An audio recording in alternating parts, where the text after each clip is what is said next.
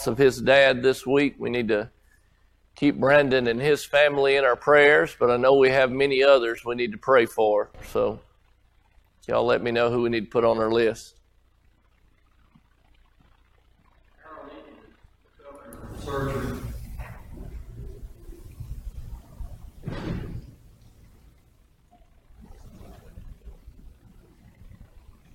Remember the Walker family from Iuka. The Walker family from Iuka. They're having a long battle ahead of them. They do.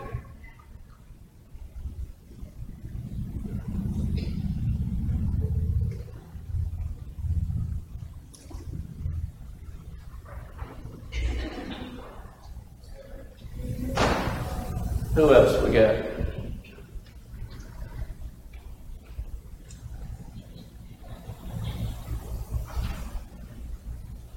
All right, if this is all we got, if y'all will bow with me, we'll say us a prayer and get started.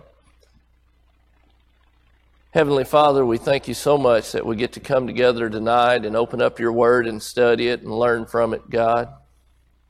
But tonight we know there's many that need your help. We especially lift up these names and ask that you comfort and help these people as only you can. God, please be with Brandon and Rebecca and Ava and Layla and Jude this week with the loss of Brandon's dad. Please comfort that family. Please be with Harold Eaton as he recovers.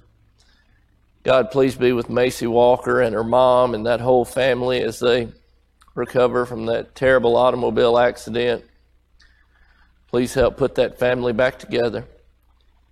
And God, we just ask that you continue to bless us here at the Boonville Church of Christ. Help us grow, help us help others, help us be everything you created us to be. We love you and we thank you for all the many, many blessings you've given us. In Jesus' name, amen. All right, tonight we're going to continue our study in Matthew, Mark, and Luke. Our central theme tonight, now there's going to be a lot of minor points or different lessons we can take from what we talk about, but remember the main theme is we as Christians must project the image of God or the image of Christ to the world in everything that we do. That means in every situation we find ourselves, we need to ask ourselves the following questions, or some form of the following questions. We need to think, what is it that Jesus would do in this situation? Why would Jesus take this particular action or inaction to this situation? How would Jesus execute the necessary behavior to respond correctly to a given situation?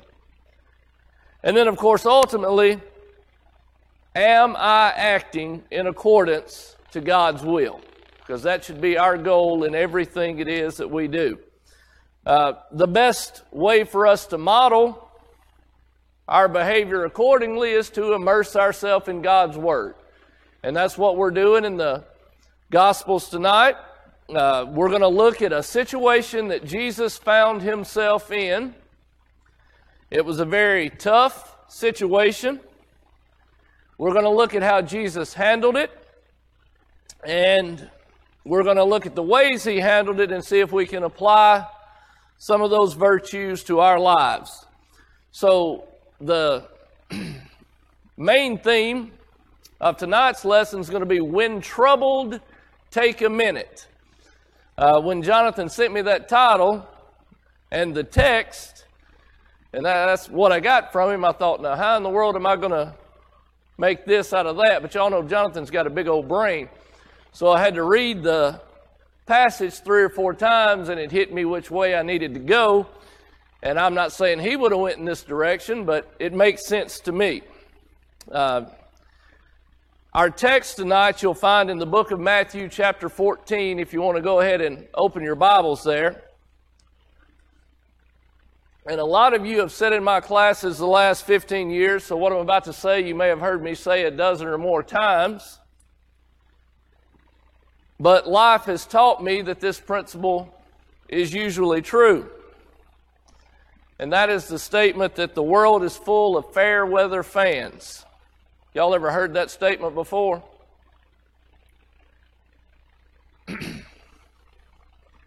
Well, when you break that down, it pretty much means this, is most of us can project the capability to be good when life is easy.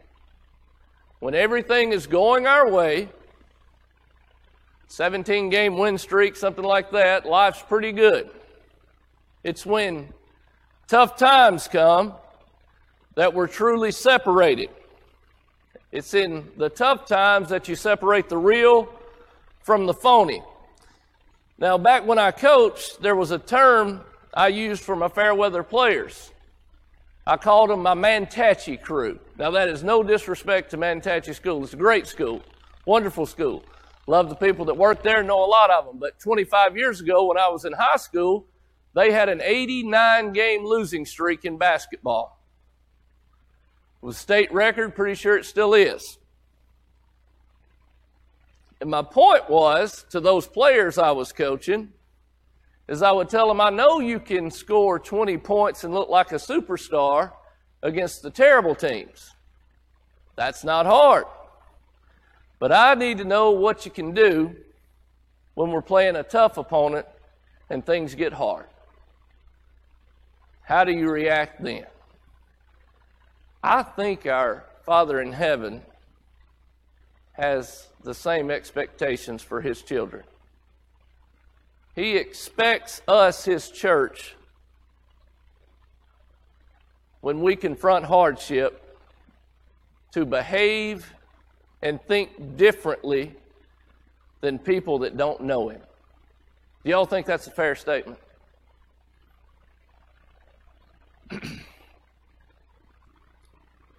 When we're confronted with hard times, we're expected to behave with sound judgment and reason, because the reality is this, and y'all know it. Christians and non-Christians alike are going to deal with pain. They're going to deal with sickness, turmoil, loss, all on this side of eternity.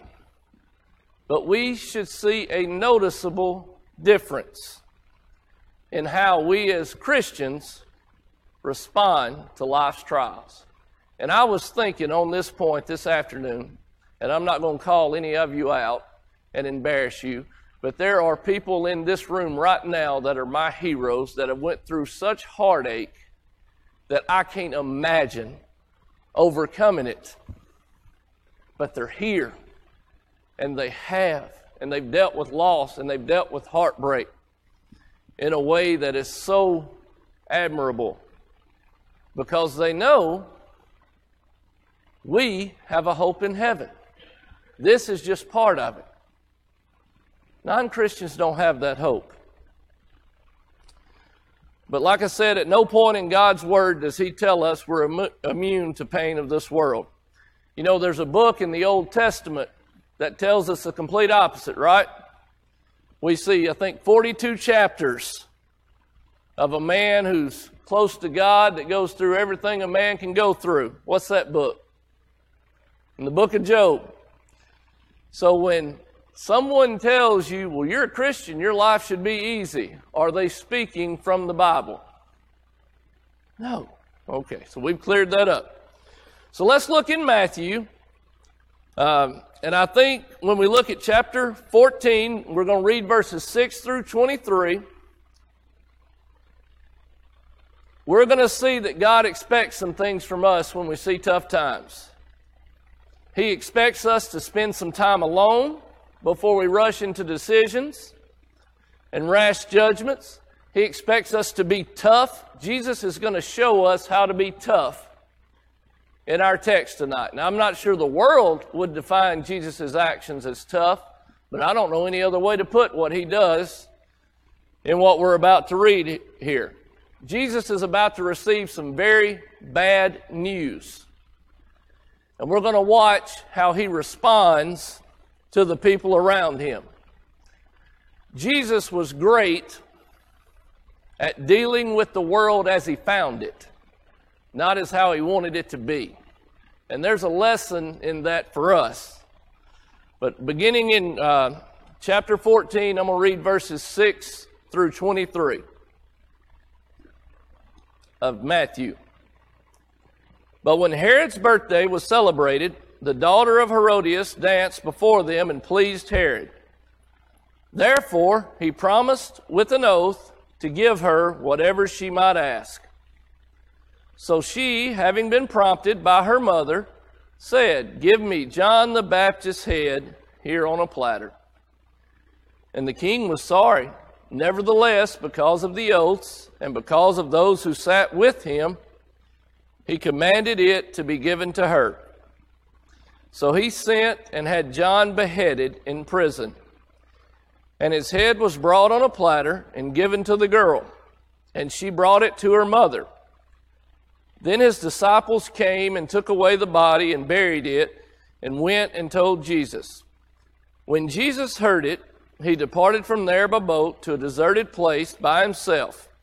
But when the multitudes heard it, they followed him on foot from the cities. And when Jesus went out, he saw a great multitude, and he was moved with compassion for them, and healed their sick. When it was evening, his disciples came to him, saying, "This is a deserted place, and the hour is already late. Send the multitudes away, that they may go into the villages and buy themselves food." But Jesus said to them, "They do not need to go away. You give them something to eat." And they said to him, "We have here only 5 loaves and 2 fish. But he said, "Bring them here to me." Then he commanded the multitudes to sit down on the grass, and he took the 5 loaves and the 2 fish, and looking up to heaven, he blessed and broke and gave the loaves to the disciples, and the disciples gave to the multitudes. So they all ate and were filled, and they took up 12 baskets full of the fragments that remained. Now those who had eaten were about 5,000 men, besides women and children. Immediately, Jesus made his disciples get into the boat and go before him to the other side, while he sent the multitudes away. And when he had sent the multitudes away, he went up on the mountain by himself to pray. And when the evening came, he was alone there. All right. We're going to break this passage down, but I'm going to need your help. I want you guys to really participate as I ask a lot of questions here. What was Jesus' first reaction when he heard the news of his cousin John's beheading? All right, where'd you find that, Lester? Chapter 14.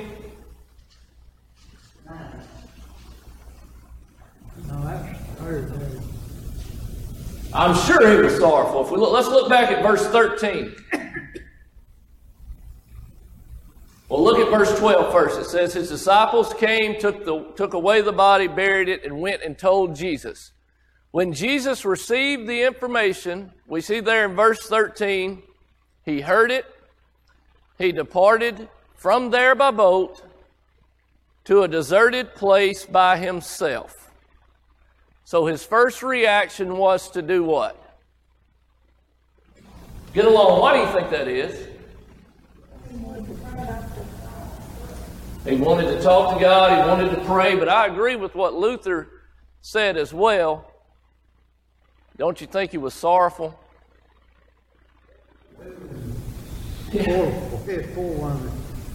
And we know there's only, even when Jesus is praying in the garden,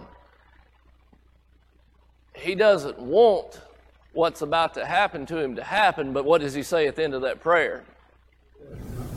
Not my will, but yours be done. When he sees John is actually beheaded, don't you know that's a gut punch? But do we see a documented rant here about Herod and his kingdom? We don't. He didn't do a Facebook post on Herod and how unjust he was. Why?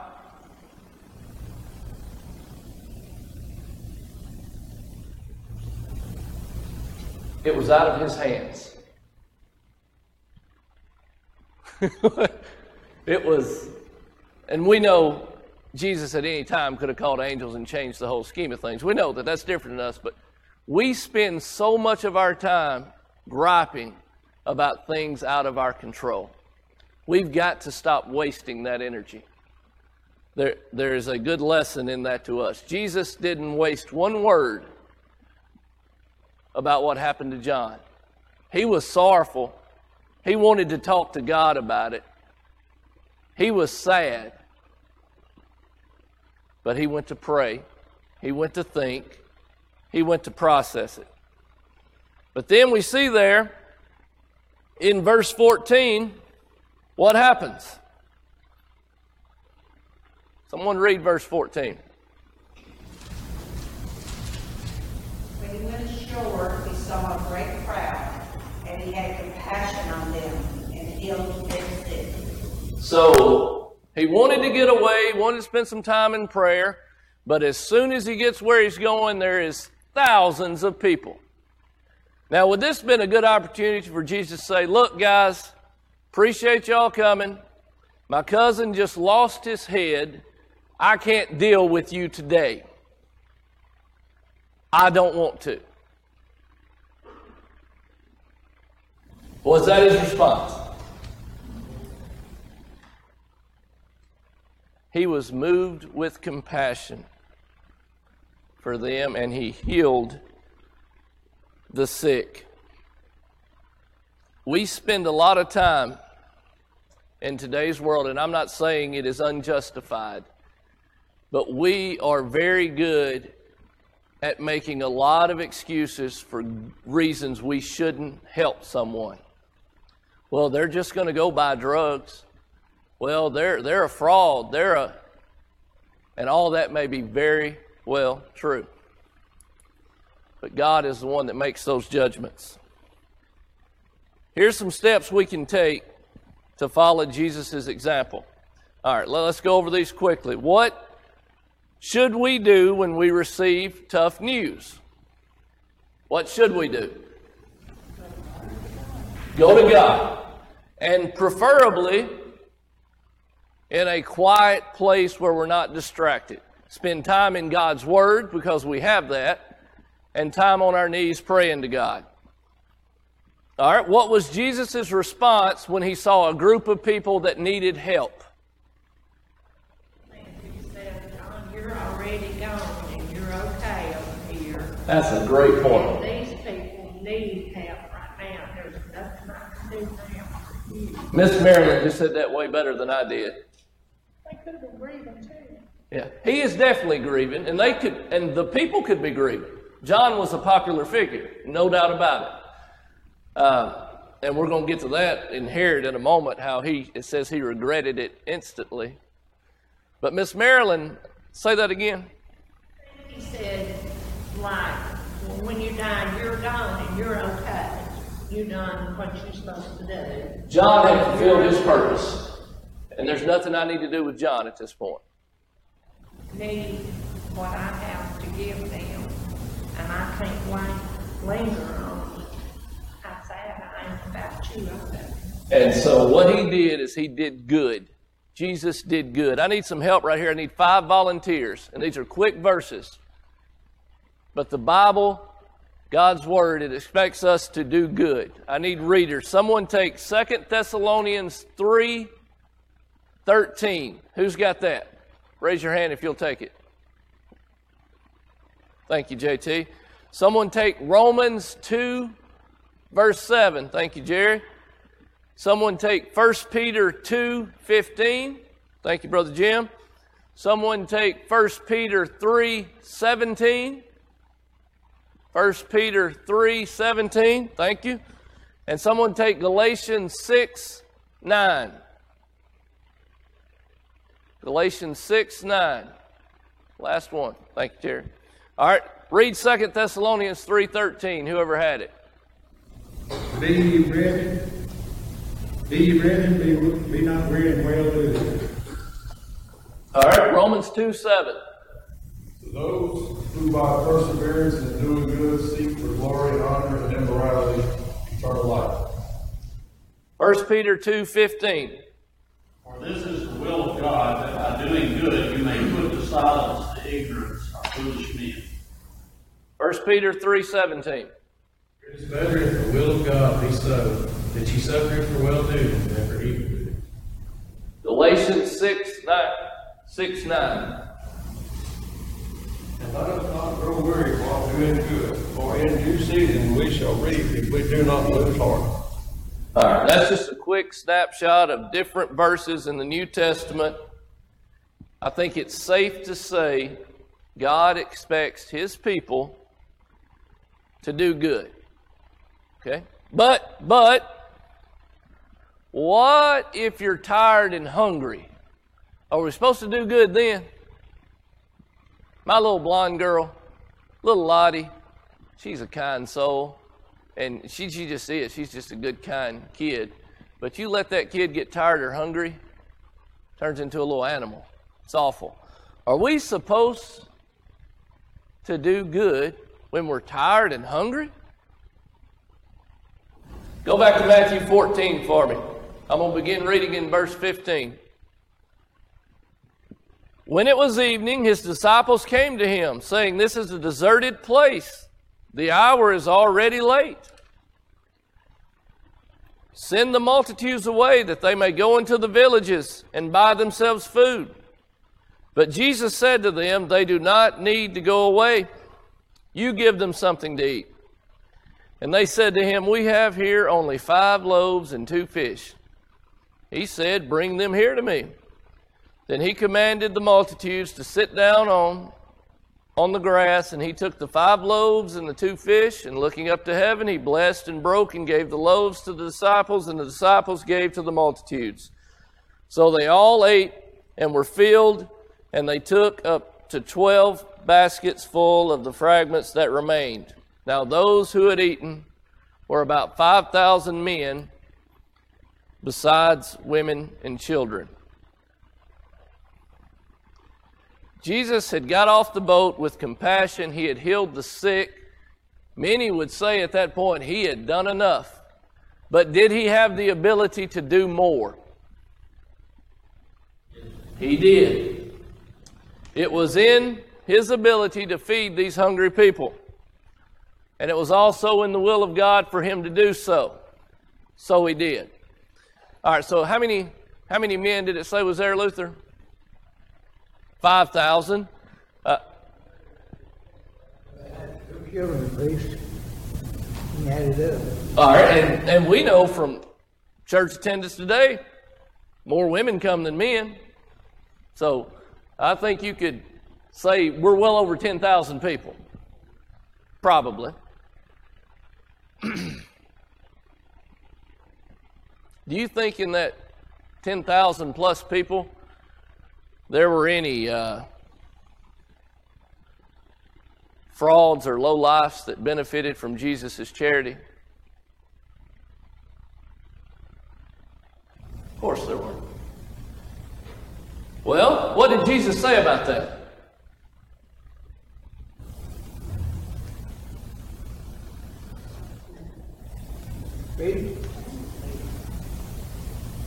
He just fed them. We don't see a long Facebook post about that either, do we? Of course, people took advantage of his generosity and took advantage of his kindness, just like they do ours on a daily basis. Jesus fed them anyway. The devil would love nothing more than for us to stop helping people because they might be taking advantage of us.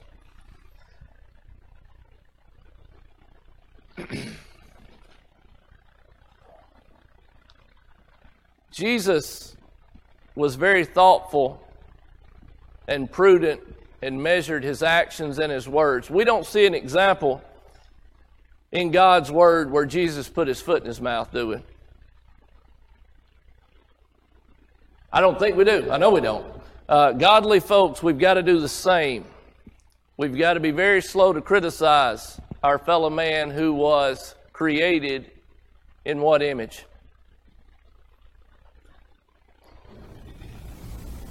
A Christian's got to remember the power of our words. You know, a great example of this, and I know the habit of our time today is just label somebody with a nickname if we disagree with them and move on. Someone flip to the book of Jude. It only has one chapter. The book of Jude. Read verses 5 through 10.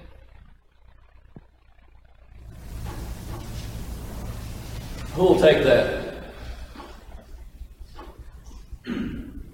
All right. I would therefore put you in remembrance, though you once knew this, how that the Lord, having saved the people out of the land of Egypt, afterward restored them that believed not. And the angels which kept not their first estate, but left their own habitation, he had reserved in everlasting chains under darkness unto the judgment of the great day. Even as Sodom and Gomorrah and the cities about them in like manner, giving themselves over to fornication and going after strange flesh, are set forth for an example, suffering the vengeance of eternal fire. Likewise also these filthy dreamers defile the flesh, despise dominion, and speak evil of dignities. Yet Michael the archangel, when contending with the devil, he disputed about the body of Moses, does not bring against him a railing accusation, but said, The Lord rebuke thee. But these speak evil of those things which they know not, but what they know naturally as brute beasts, in those things they corrupt themselves. All right. I wanted to read that because you would think if we're free to criticize anyone as Christians, it'd be the devil, right? And we know the devil is evil. I'm not saying he's not. But Michael the archangel refused to do what? God take care of you. Michael knew who was on his side. The same person that's on Michael's side is on our side. And my point of saying all that is I think, and I'm talking to me, anytime I prepare a lesson, I waste a lot of breath a week defending things that don't have to be defended and arguing arguments that don't have to be argued. We know God has our back because we are His people. And we don't need to get in those senseless arguments. We need that same mindset in the crazy world we live in now. Now, an example of putting your foot in your mouth, y'all go back to Matthew chapter 14, verses 6 and 7. When Herod's birthday was celebrated, the daughter of Herodias danced before them and pleased Herod. Therefore he promised with an oath to give her whatever she might ask. I think it's in the book of James, but is that where the Bible tells us to let our yes be yes and our no be no? Is that correct? But here Herod promises with an oath, and what does she ask for? It says the king was sorry there in verse 9. He had spoken when he shouldn't have spoke. He did not use the same strategy Jesus uses. There was no wisdom involved there, was there, Luther? He didn't spend time in prayer and thinking and meditating on God's Word. He thought he was king and could say whatever he needed to say, and now he's having to deal with the consequences of what he's done. You know, I think we're all guilty of doing what Herod has done. We'll speak when we shouldn't speak, and when you're in a crowd, it can definitely happen. But what we have to remember as God's people, that we belong to God. And as we look in the book of Job, I think in chapter 42, someone flip to Job chapter 42 and read verses 1 through 6. Job chapter 42, verses 1 through 6. And Job answered the Lord and said, I know that thou canst do everything, and no thought can be withholden from thee. Who is he that hath counsel without knowledge? Therefore have I uttered that I understood not. Things too wonderful for me, which I knew not. Hear, I beseech thee, and I will speak. I will demand of thee and declare of thee thou unto me. I have heard of thee by thy hearing of the ear, and now mine eyes seeth thee. Wherefore I abhor myself and repent of the dust of ashes. Job had went through all he had went through, and he understands at the end, obviously God is in control. For us to get into God's will, we've got to study God's word and obey God's plan. But once we do that, and the point of this be still and wait a minute in troubled times is we see so many examples throughout the New Testament of Jesus' life where he went alone to pray.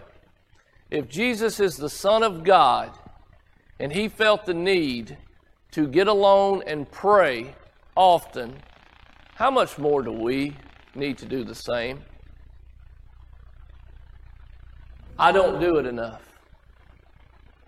I need to do it more.